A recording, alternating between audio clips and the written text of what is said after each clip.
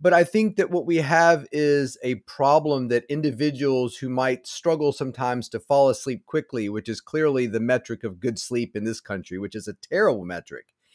It lends itself to this false equation of, I went to bed last night and it took me an hour to fall asleep.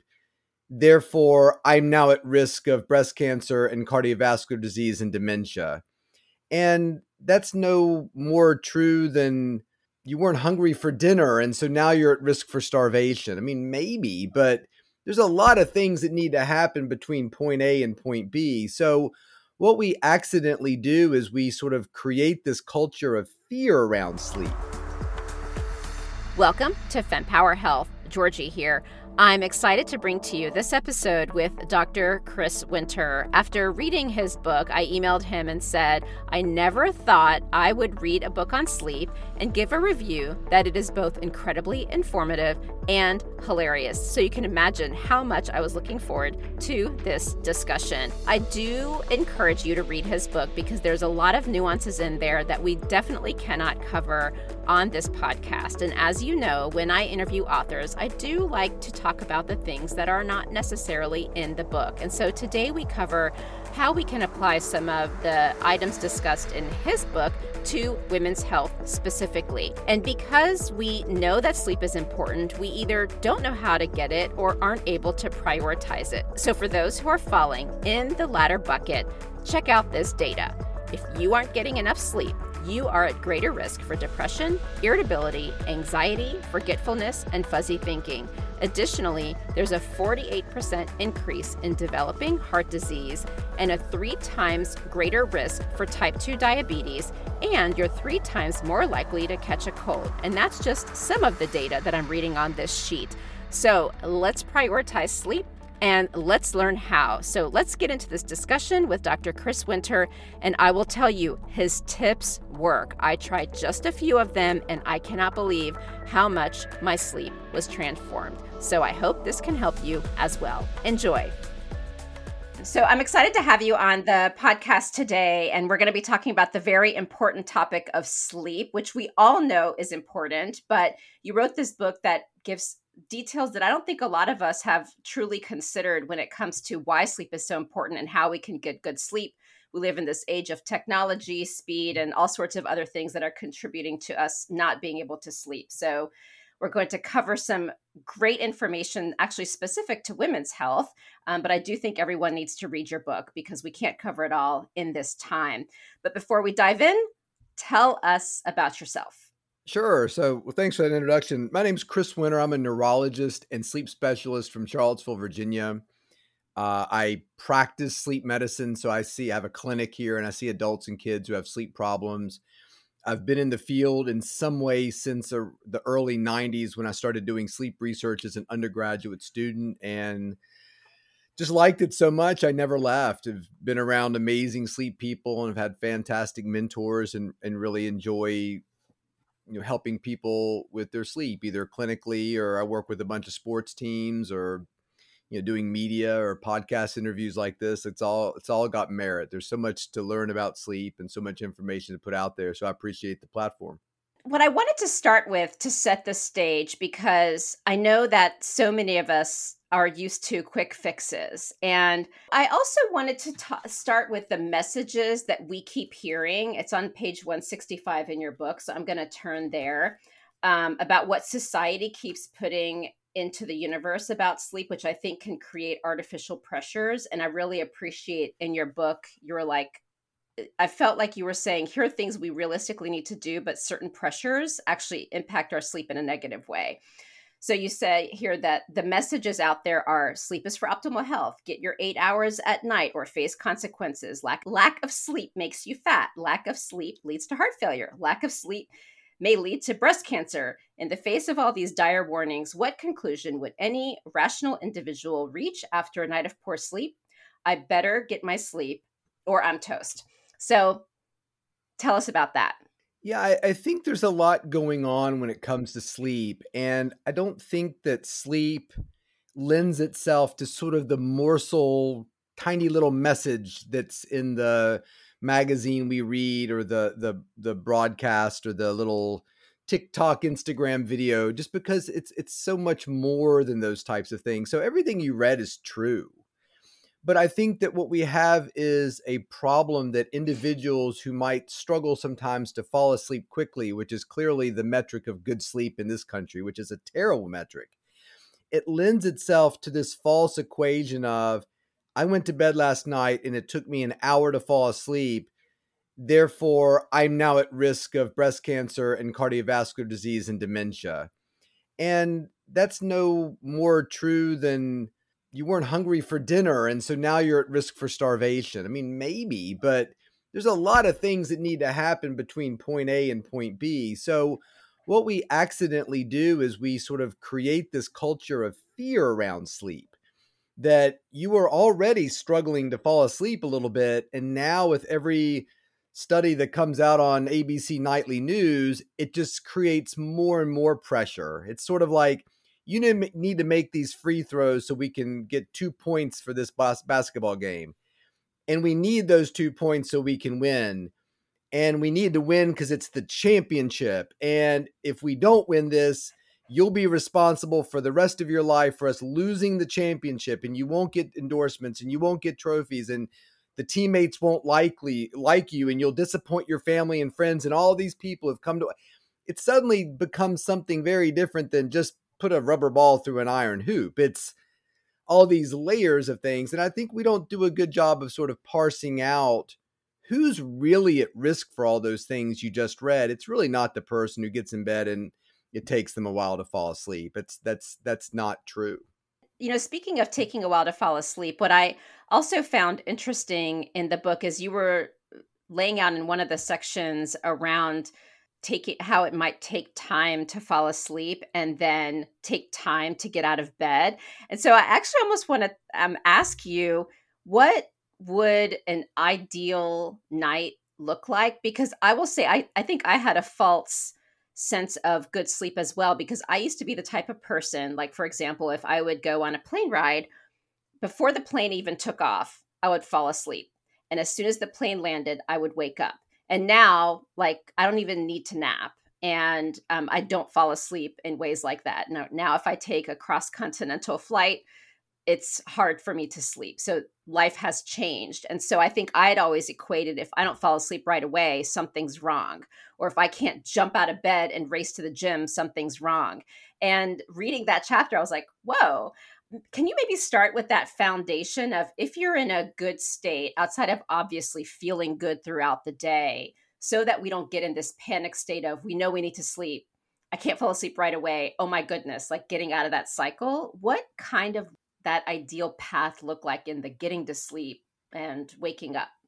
Yeah, I think you said it. You said outside of how we feel during the day, I would say it's everything about how we feel during the day to some extent. Like, I think the way you feel when the alarm clock goes off is very overrated. I think that the time it takes you to fall asleep is entirely overrated and problematic, in the sense that if there are two people and one person takes them 30 minutes, maybe 45 minutes to fall asleep in a given night, and the other person is always asleep before their head hits the pillow, I'm much more worried about the head hits the pillow person. Why are you so sleepy that you're literally falling asleep during conversations at night before you go to bed? That worries me more as a sleep professional than the person who says, I get in bed, and it's sort of like looking at two people in a park and one's sitting there and the other person is looking for food in a trash can. Who are you more worried about? You would never say, oh, I wish I could be like that trash can person. They're such good eaters. No, they're not good eaters. They're starving and they're looking for food. They're so driven to sleep or eat that they'll eat anything. And that's how the sleep person can sometimes be. So to me, it is really more about functioning. If you're sitting in a quiet lecture, are you somebody who struggles to stay awake? Is it a joke in your family that every time you all sit down to watch a movie, you're the first person to fall asleep? You know, those can be great indications that there's either a quality or a quantity problem with sleep. So the things that I would really divorce out of people's minds are speed to unconsciousness. How long does it take you to fall asleep? And number two, do you wake up some during the night? I mean, that's the other one that people just drives people crazy. I go to bed and sometimes I wake up every night at 2 o'clock and it takes me a while to get back to sleep. Okay. Like why is that a problem for you? So this idea that great sleep is when you get in bed, fall asleep really, really fast, and you never wake up until the alarm clock goes off is a terrible goal for our sleep. That's not at all what good sleep is. There's plenty of people who fall asleep very quickly, never wake up during the night, and have significant sleep problems. And if you think about somebody who's sleep deprived, I mean, as a doctor, and you're on call and you have a terrible night and you're just, you don't get really any sleep because the emergency room never stops calling. My guess is you would go home and have some breakfast and might sit down after the breakfast and go right to sleep in a chair. And your family's like, oh my God, we tried to wake you up to see if we could get you to get from the chair into your bed because you looked so exhausted. We couldn't wake you up. I don't think that's healthy at all. That, I had an Uber driver who fell asleep at a stoplight. So the light turned green. I'm sitting there and kind of not really paying attention. We didn't go anywhere. I look around, there he is asleep. That's not a good sleeper. But the funny thing is everybody's like, oh yeah, Jeff, he goes home and everybody's like, Jeff's a great sleeper. Why do you say Jeff can sleep anywhere? Right. Because Jeff has 2 jobs and he's driving an Uber in between them to make ends meet. He's sleep deprived. It's not that he's a good sleeper. His body is like, anytime Jeff's body is still, he's going to fall asleep. So we just don't do a good job of communicating these messages out there. It's just fall asleep and breast cancer and people get it all mixed up and it creates more issues, not reduces them. No, and I have to say, like, one of my favorite tips in your book I implemented right away and it made such a difference. I couldn't believe it. Is if you wake up in the middle of the night, do not look at the clock. The first 2 nights, I was so stressed. How do I say this? I wasn't stressed because that was the other thing. You said, don't look at the clock because all it's going to do is make you stress. Because no matter what time it is, you're going to panic about either, you only have 30 more minutes or whatever it is. It's not going to be good.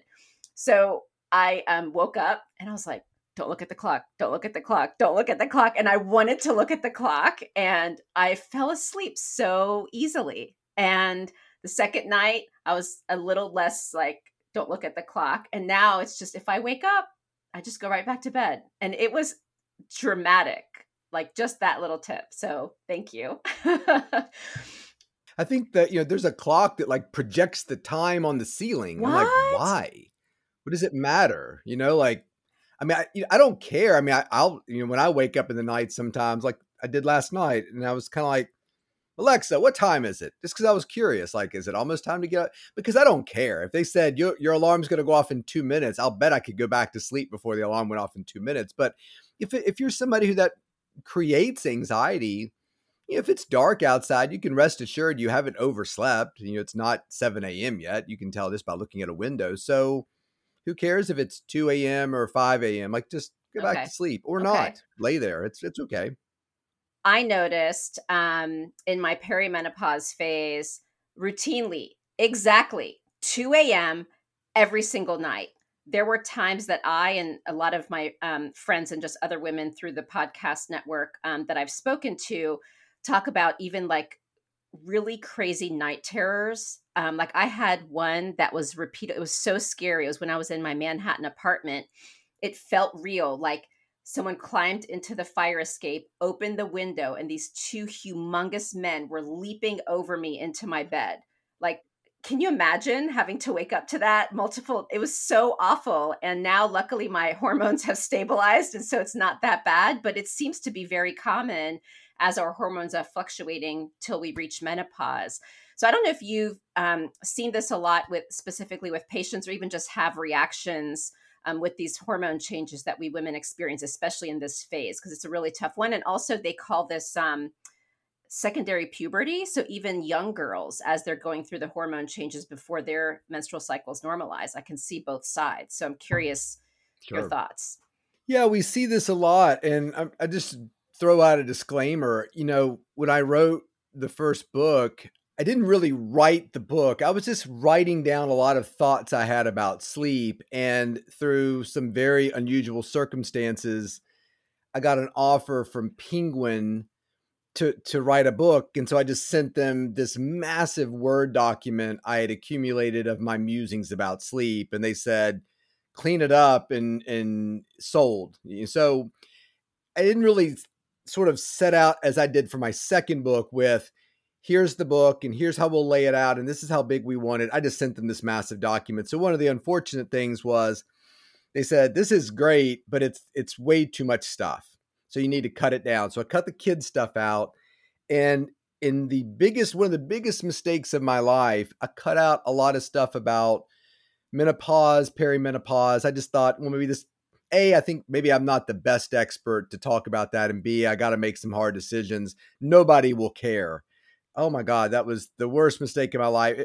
Everybody always writes about the book is like, did you cover menopause in it? Really? No, I didn't. Way. Yes, no. I mean, over and over and over again. In fact, when I started doing my podcast, I can't remember, but it was like the initial, hello, I'm going to do a podcast. And then I think I did something maybe on sleeping pills. And then the third episode was menopause. And, it's ironic. I bitch all the time about the fact that medicine doesn't really understand or care about sleep. If the doctor that's treating your sleep disorder, you should ask him or her, how much training have you had in sleep? There's a very good chance they would say none. Right. And so I complain about that all the time.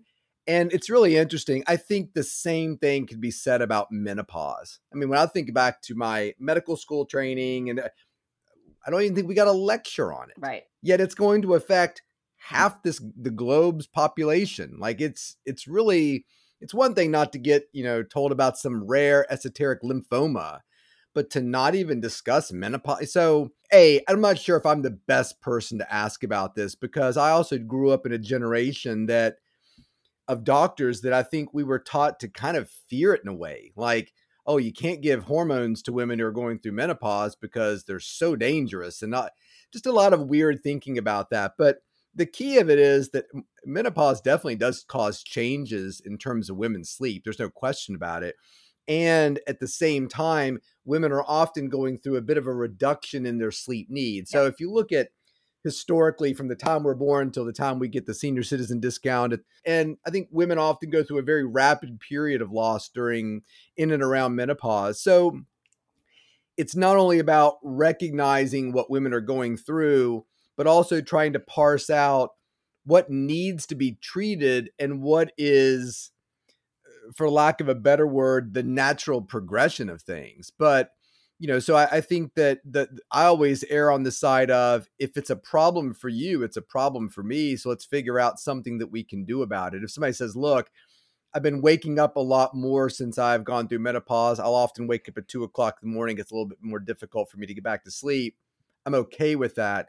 If somebody says, no, I'm waking up like 20 times during the night, I'm snoring more, and my partner says that, they feel like I stopped breathing, well, then maybe we need to be more concerned about something, a bit more sinister going on. Women are sort of protected from things like sleep apnea until menopause, and then all of a sudden their risk virtually equals that of a man. So I think we have to take women seriously when they talk about complaints of their sleep. And historically, it's always been, well, let me just pat you on the head and you're a woman and you're going through menopause and there's nothing we can do about it. And that's not really true. There was a wonderful New York Times Daily podcast on menopause and hormonal treatment. Yep. It was like a Sunday read.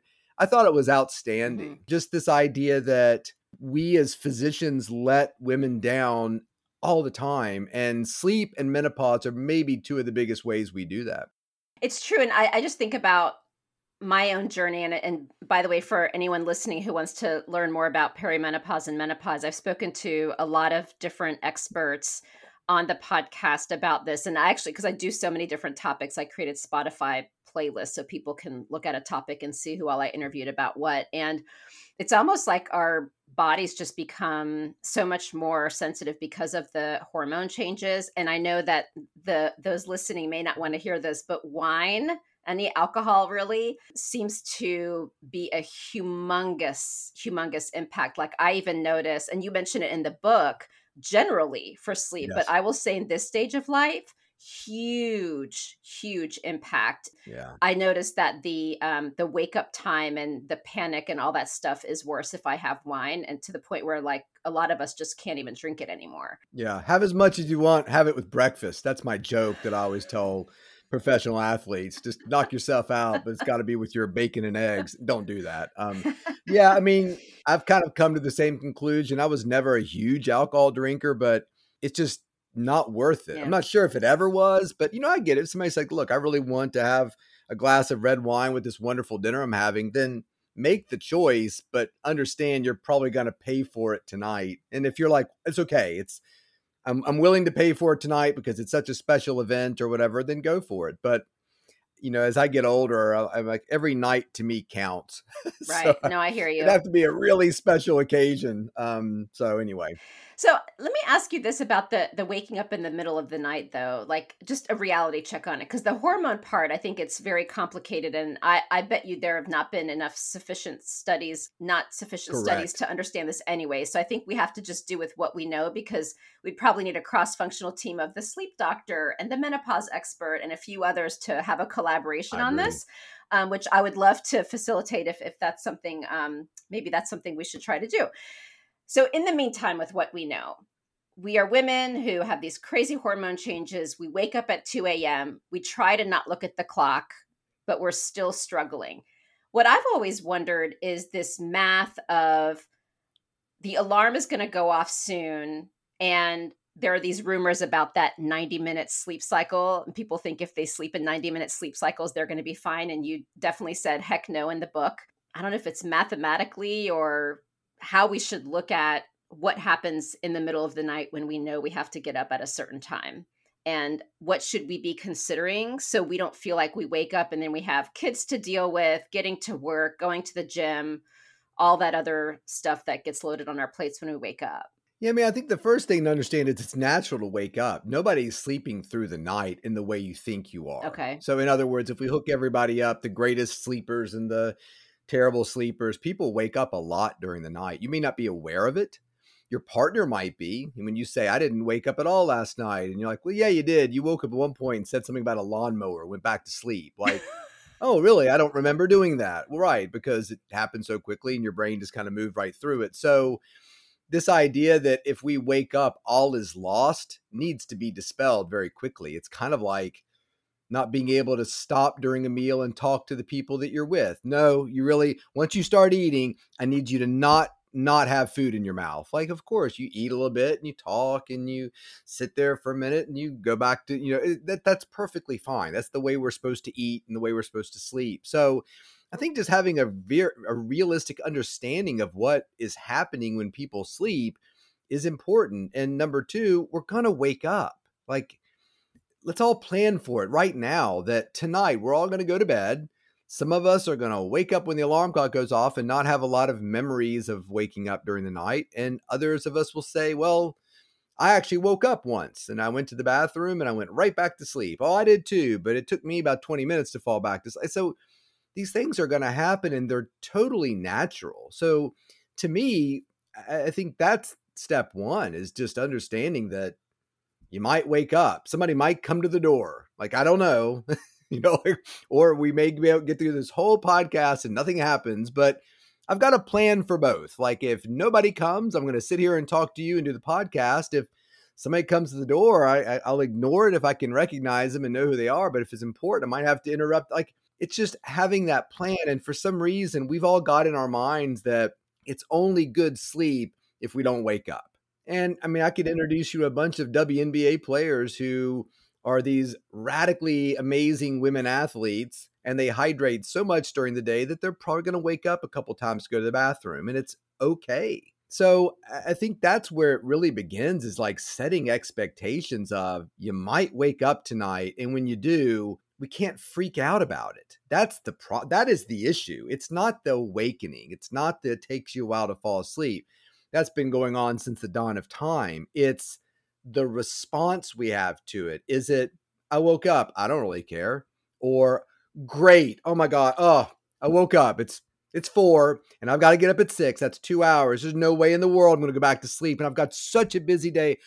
oh, all is lost. And it is. And we know from research that once that person decides, damn it, it's all my entire day has been shot to hell now because I woke up at 4 o'clock in the morning and now it's 4:20, I'm still awake.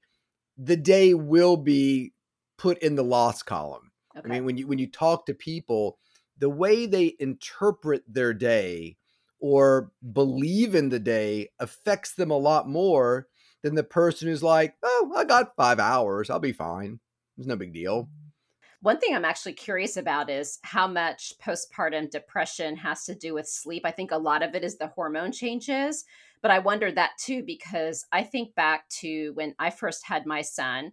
I was very adamant about nursing him, and we struggled because he slept so much that we had to put ice on his back to wake him up so he would nurse. And we had it took a 2-person team because I had to pump and then give him a tube while he was nursing to wake him up. So milk was already going into his mouth. So he would decide to start eating. It was a mess. And I was delirious. Literally, I was having hallucinations. It was that bad. And for me, what worked is I was fortunate enough to be able to hire a doula, a postpartum doula. And she came over to literally just take care of him and said, you need to go sleep. You're going to take the longest showers of your life. She would make these towels soaked in Epsom salts and lavender and put them on my shoulder. And she was like, you have to sleep during the day. I don't care. You need to sleep. So that's what we did. But again, you've experienced many more patients than me, myself, and I here. So I'd love to get your perspective on what should these new moms, plan for? Because I assume this is not something we want to do in the midst of, we just had a kid, oh crap, but maybe plan for what do we do to make sure we've had the rest to be able to be there for our child, and et cetera, et cetera. Yeah, I mean, these things are hard, and this sort of gets at a lot of different issues, and kind of crosses interesting lines from, are you saying this as a doctor, or are you saying this as a parent or a concerned human being? Which is, I would never tell a parent, this is how you should structure your kid's sleeping or your own sleeping. I've got parents who say, well, we just want our kid to sleep whenever he wants to sleep and be awake whenever he wants to be awake. I would never do that for myself. I think that is a huge mistake, but this is your life and your child. And when I look at the parents and the people who've sought our help over the years, I'm not sure anybody's ever said, man, our kid is so predictable and scheduled. We'd really like to have him much more unpredictable, inefficient, and non-scheduled. Can you help us with that? Right. That has never been it's always the opposite. It's, I can't sleep because I don't know when he's going to sleep, and he'll fall asleep at strange times. And then when we need him to sleep so I can get some sleep or get some things done, he's not so generally speaking, I think most parents are looking for efficiency and predictability. And I think that trying to get that established with your kid very quickly is important, because to some degree, your sleep depends upon that. Yes. And when you're dealing with a single parent with twins, I don't have an answer for that. Right. I mean, it's sort of like, what do? I got to work 2 jobs to pay my mortgage, and I only have about 3 hours in between them to sleep. This is a math equation that I am not nearly smart enough to solve, because now we're cutting into, what do I do to make up for the fact that I can't get the sleep that I need? So in the case of the parent, I think you need to understand that, number one, resting can be just as restorative as sleep can be. So one of the things I think that you need to plan for is that you're going to put your child down and you're sitting there listening to the monitor or listening through the door, and you're waiting, and you'll go, please, please don't start making those little sounds that lead to the crying, that lead to me having to go in there. And the child sleeps, and you're like, oh my gosh, they're asleep. I've got probably an hour that I could sleep. And so I think when you have the chance to sleep, you need to sleep. Don't go put dishes in the dishwasher. You can do that when they're awake. Don't return the phone calls or answer emails. I really think that when you have the chance to sleep, you got to take it immediately. And then number 2, understand that there's a very good chance that you're going to be like, great, I get to sleep, go into the bedroom, turn off the lights, get in bed, and you're not going to fall asleep right away.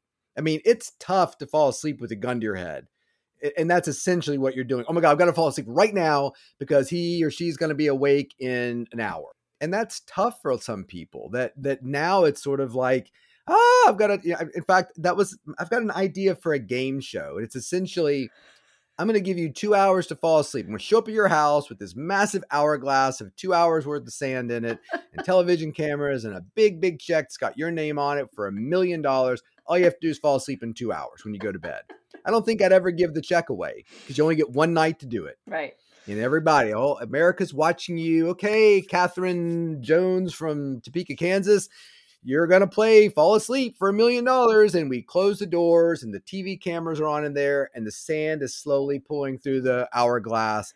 And that person's never fallen asleep because now it's like, oh my God, okay, I can do this. Just relax. Okay. Oh my God, I'm not falling asleep. Oh my God, I'm going to lose the $1 million. And I think that's kind of what the parents doing. They're like, oh my gosh, it's already been 30 minutes. Only got 30 minutes now before they wake up. Like, why even bother? Like, that's not the way you want to approach it. And frankly, when the kid gets older, I wouldn't approach it with their naps that way either. It's rest time. It's rest time for the kids, rest time for the parent, meaning that your job is to go into that bedroom, turn off all the lights, and just close your eyes. Think pleasant thoughts. Think about what you want to do this weekend. Think about a gift to give your mother because she's been so helpful to you. Think about your celebrity crush. Think about White Lotus because you've been watching that on TV. Whatever you want to think about. Just pray, meditate, whatever you want to do. Sitting there in the dark with your eyes closed, resting is very restorative to people. And when you start making that the goal versus falling asleep really fast, it changes everything. It takes the pressure off. It's like your coach saying, go in there and shoot the free throws. We don't care if you make them or not. We're ahead by 100 points. It doesn't matter. Make it or don't make it. Nothing changes. Like that's kind of the way you want to approach things because frankly, nobody has that much control over the precise moment they fall asleep. All we can control are the circumstances. So get in there and rest. Let me tell you something. As a new parent, you sit in there with your eyes closed, meditating, thinking awesome thoughts about some fun trip to Italy or something like that you'd like to take, and you do that for an hour and you never fall asleep, you're going to feel really good when your child wakes up and you got to take care of them. Yeah, no, it is absolutely true because there are times where, like I get really stressed out during the day and I feel very tired from it or just exhausted or anxious, whatever the emotion might be. And I'll take a break and sometimes I'll be like, let me take a nap for like maybe 20 minutes. And most of the time I don't fall asleep, but just the sitting there doing nothing. I do have I use the Breathe app, love the Breathe app, and listen to some meditation. And just by doing that, transformative. But I do want to at least say this quote because it's really important for working with clinicians. Knowing that a patient who says he can't sleep does in fact sleep is not the same thing as a patient not having a problem or not needing treatment. It is merely a tool for providing a better way to define and treat a patient's sleep problem. So to clarify, the summary there is you sleep, don't say you don't. You can say those words to your doctor so your doctor can help you. And if your doctor doesn't believe you, call Chris. No, you're bringing up a good point in that it's not about telling a patient that they're lying or they're stupid. And it's about, like you said, it's redefining the problem from, I need to do something to make you sleep, which is never the problem, which is why a lot of times insomnia therapies don't work. It's about recognizing the fact that that person is suffering a trauma. They've come to you for help, not to be told that they're silly. And, one of the most disappointing things that I can read is a review that like, he doesn't think insomnia is important. Oh, I think insomnia is really important. You're taking what I'm saying out of context. In fact, episode number 6 of my podcast was the trauma of insomnia.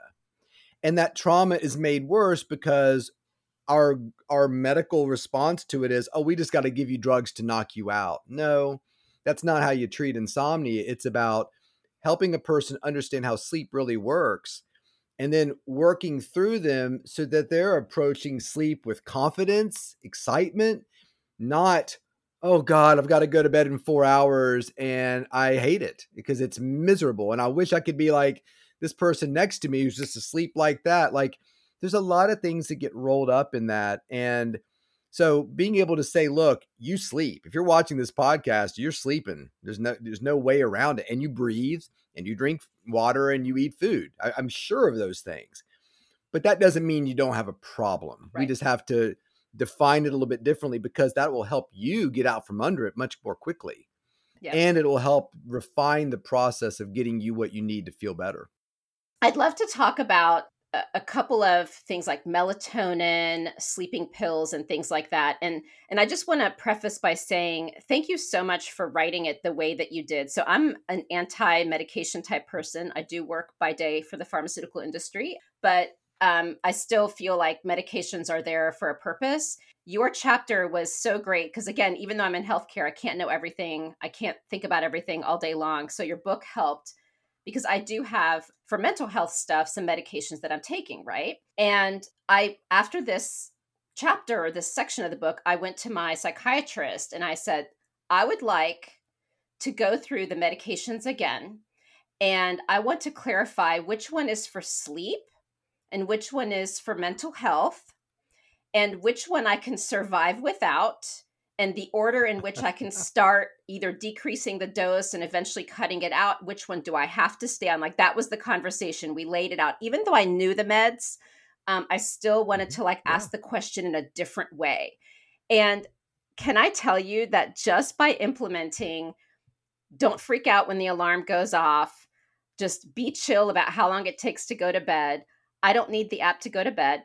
And I am on taking 1/3 less of one of the pills and a half of the other, half a pill of what I was taking on another, which I was already on 1/4 of a pill. So already, just by taking these tips into account, less meds, and potentially on my way to being off of some of them. So big thank you. Talk to us. So first, let's talk about melatonin, because that's a common one so many people talk about. By the way, I've tried it. I don't find it works for me. But I'd love to get your perspective, because I've talked to different experts, but you're the sleep expert. So your word is the word here. Yeah. So I think the operative word here is work. It doesn't work for me. So I think it's very important for patients to define that word. I think it's important for patients and the doctors that are treating them to define the word. You're going to give me a pill. Great. Why? How do we know it's working? Like, what are our endpoints here? And if the endpoint is, oh, we're going to give you this so you can sleep, that's a false endpoint. You're already sleeping. Impossible not to. A lot of times our therapeutic interactions when it comes to medications, which I'm not opposed to medications. I use medications all the time. I just want to be very clear with the patient why we're doing it. And if the expectation is, oh, well, I take that pill so I can sleep, I think you need to have a conversation with your provider, just like you did. Because I just heard this guy on a podcast and he says, you're giving me this drug for sleep and it's not necessary. I'm curious what you would say about that. If the provider says, no, he's wrong, you need this pill so you can sleep, I would be concerned about that.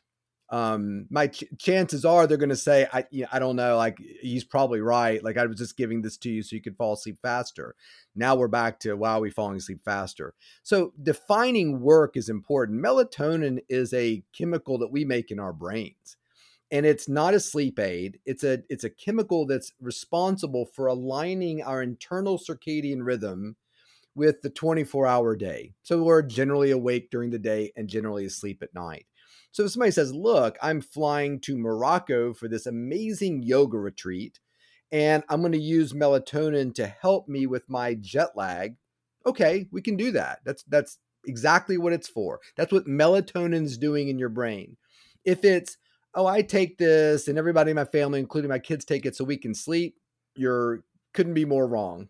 So, to me, it's sort of the reason it's so popular is because it's relatively harmless. Right. So when you go to your doctor who's never had any training on sleep and you're like, I can't sleep, rather than really getting into it, it's like, well, here, just take some melatonin gummy bears and get out of my clinic, essentially. So, if somebody's saying, look, I have to have melatonin to sleep. No, you don't.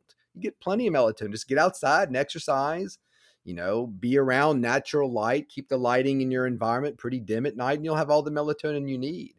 In terms of sleeping pills, I'm just not a fan of them because they're kind of a lie. I mean, I say all the time, I've never met a sleeping pill that doesn't lie.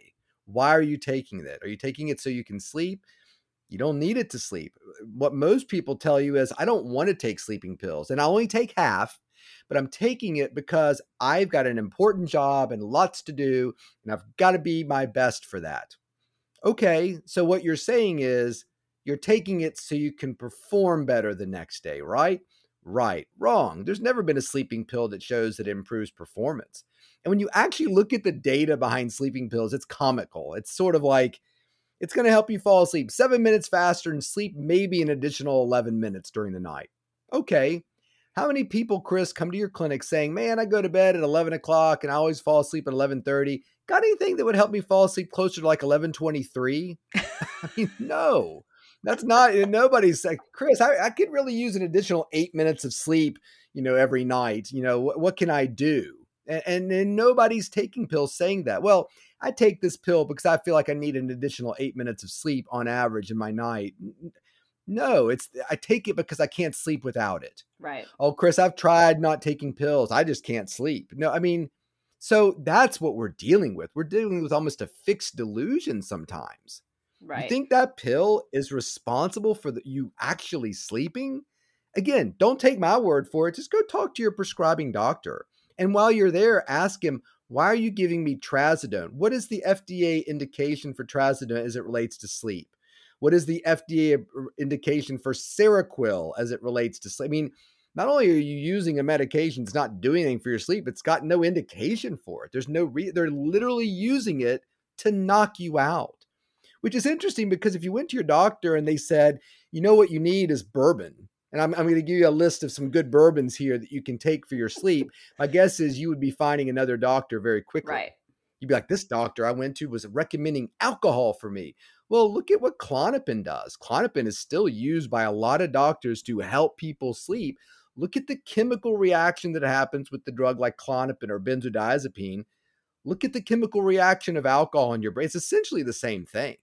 They're just drugging people to sleep for no real reason. They're not solving the problem any more than cotton in your nose solves the problem of a nasal sinus hemorrhage. You got to get in there and fix the problem. You're just blocking the blood from coming out of my nose. That's Right. not doing anything. You're not treating anything. Right. And just to clarify, the position you seem to have in the book is if you are prescribed these for a reason, you need a plan to get off of them. And so, like, for example, you said the melatonin, if you're traveling cross country or cross time zones. So that is still fairly the stance is it's not never take anything ever. It's take it for the right reasons with a plan. Because I will say when you shared the data for the impact of long-term use, I think that was, well, not only the feeling better informed, but hearing the data of the long-term use of these things, I think was huge. And so I think it's just really important for everyone to consider that here. Because if you're like, oh, this is an easy, quick fix.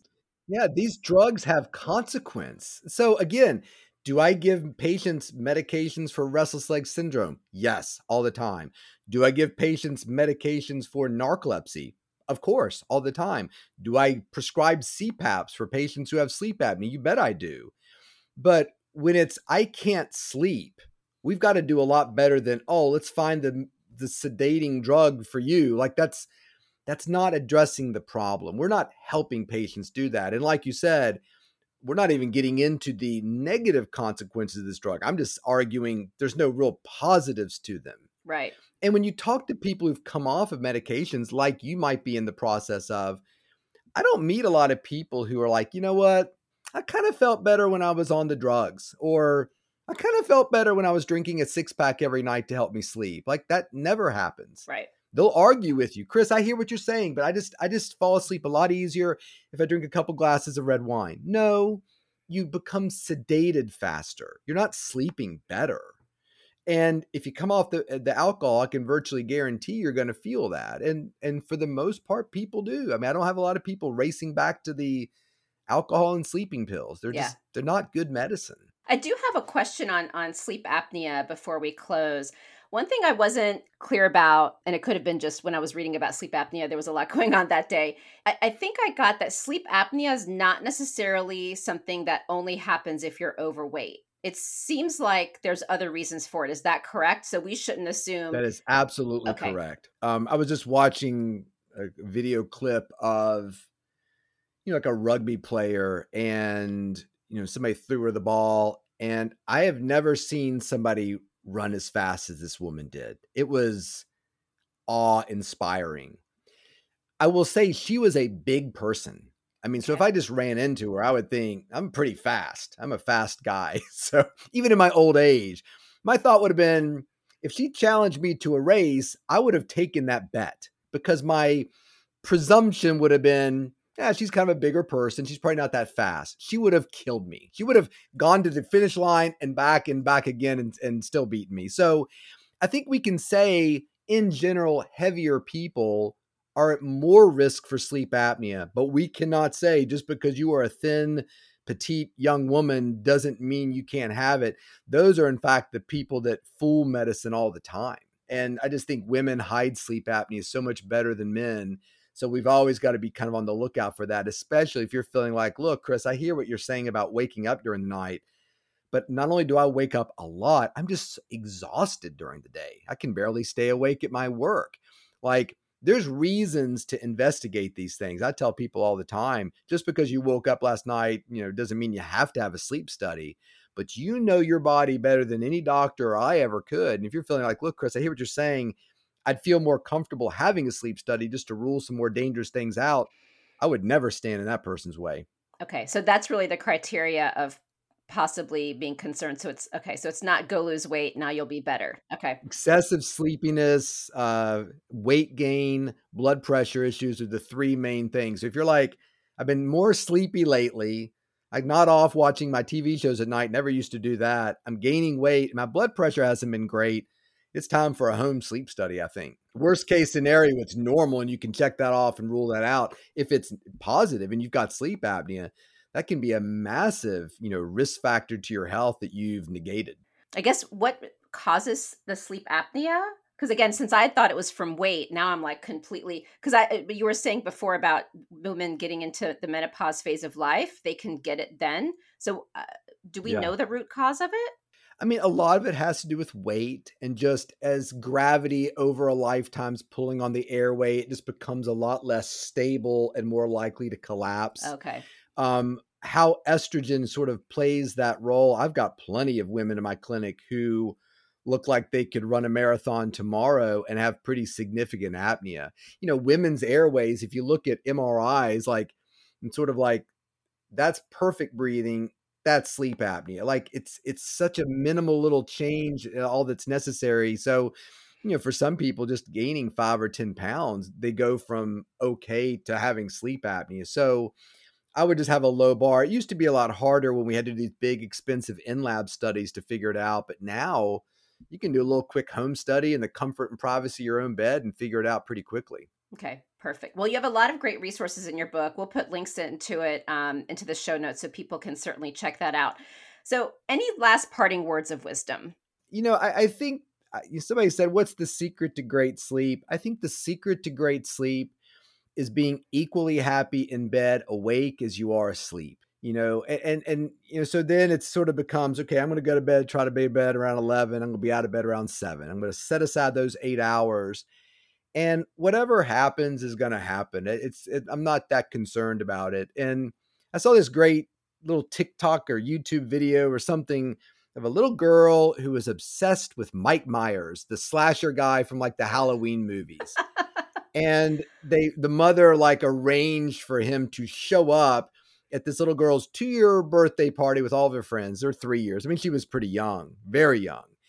And it was great because the parents are filming, and all of a sudden this really creepy guy in this jumpsuit and mask, I don't think he was holding a knife, but he was terrifying, just kind of appears at the party. And slowly kids start to notice him and just freak. Except for the birthday girl who runs over and hugs him. And to me, I was like, that is insomnia. That is absolutely insomnia right there. That is sleep problems where, if you can be like, oh, I woke up at 2:00, went to the bathroom, I got back in bed, I couldn't fall back to sleep. Great. I love it. If that's your response to the situation, I don't think you'll ever have a night of insomnia in your life. So just learning not to fear it, and then just being consistent during your day. You had a rough night. I'm sorry to hear that. Let's get up. Let's go to the gym.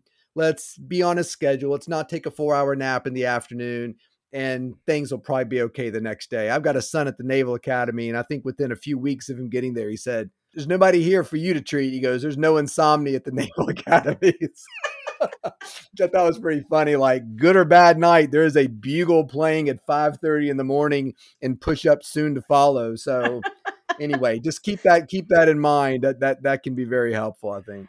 And to honor your awesome anecdotes, for any of you who are like, well, let me turn off my TV in my bedroom before I fall asleep. I think you said TVs in a bedroom are the equivalent to a toilet in the living room.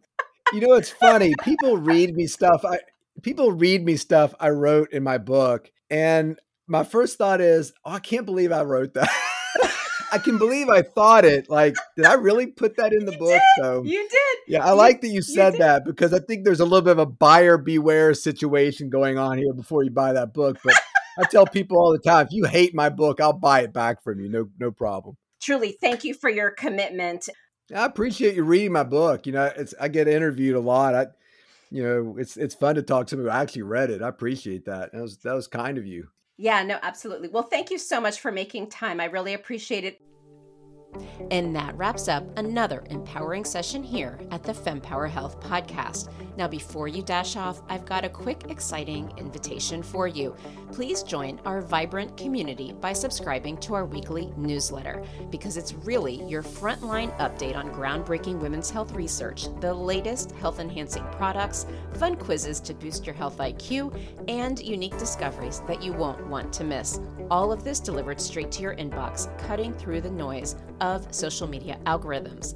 Love today's insights? Show your support by rating and reviewing our podcast. Your feedback is more than just a pat on our backs here at FemPower Health. It lights the way for others seeking guidance and community in their health journey, amplifying the voices that need to be heard.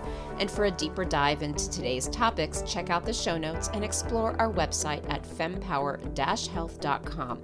Our site is a treasure trove of knowledge, neatly categorized by topics of interest and life stages, ensuring you find exactly what you need to empower your health journey. And your voice matters to us deeply. Whether you have a question, a story to share, or feedback on our episodes, reach out directly at info@fempower-health.com.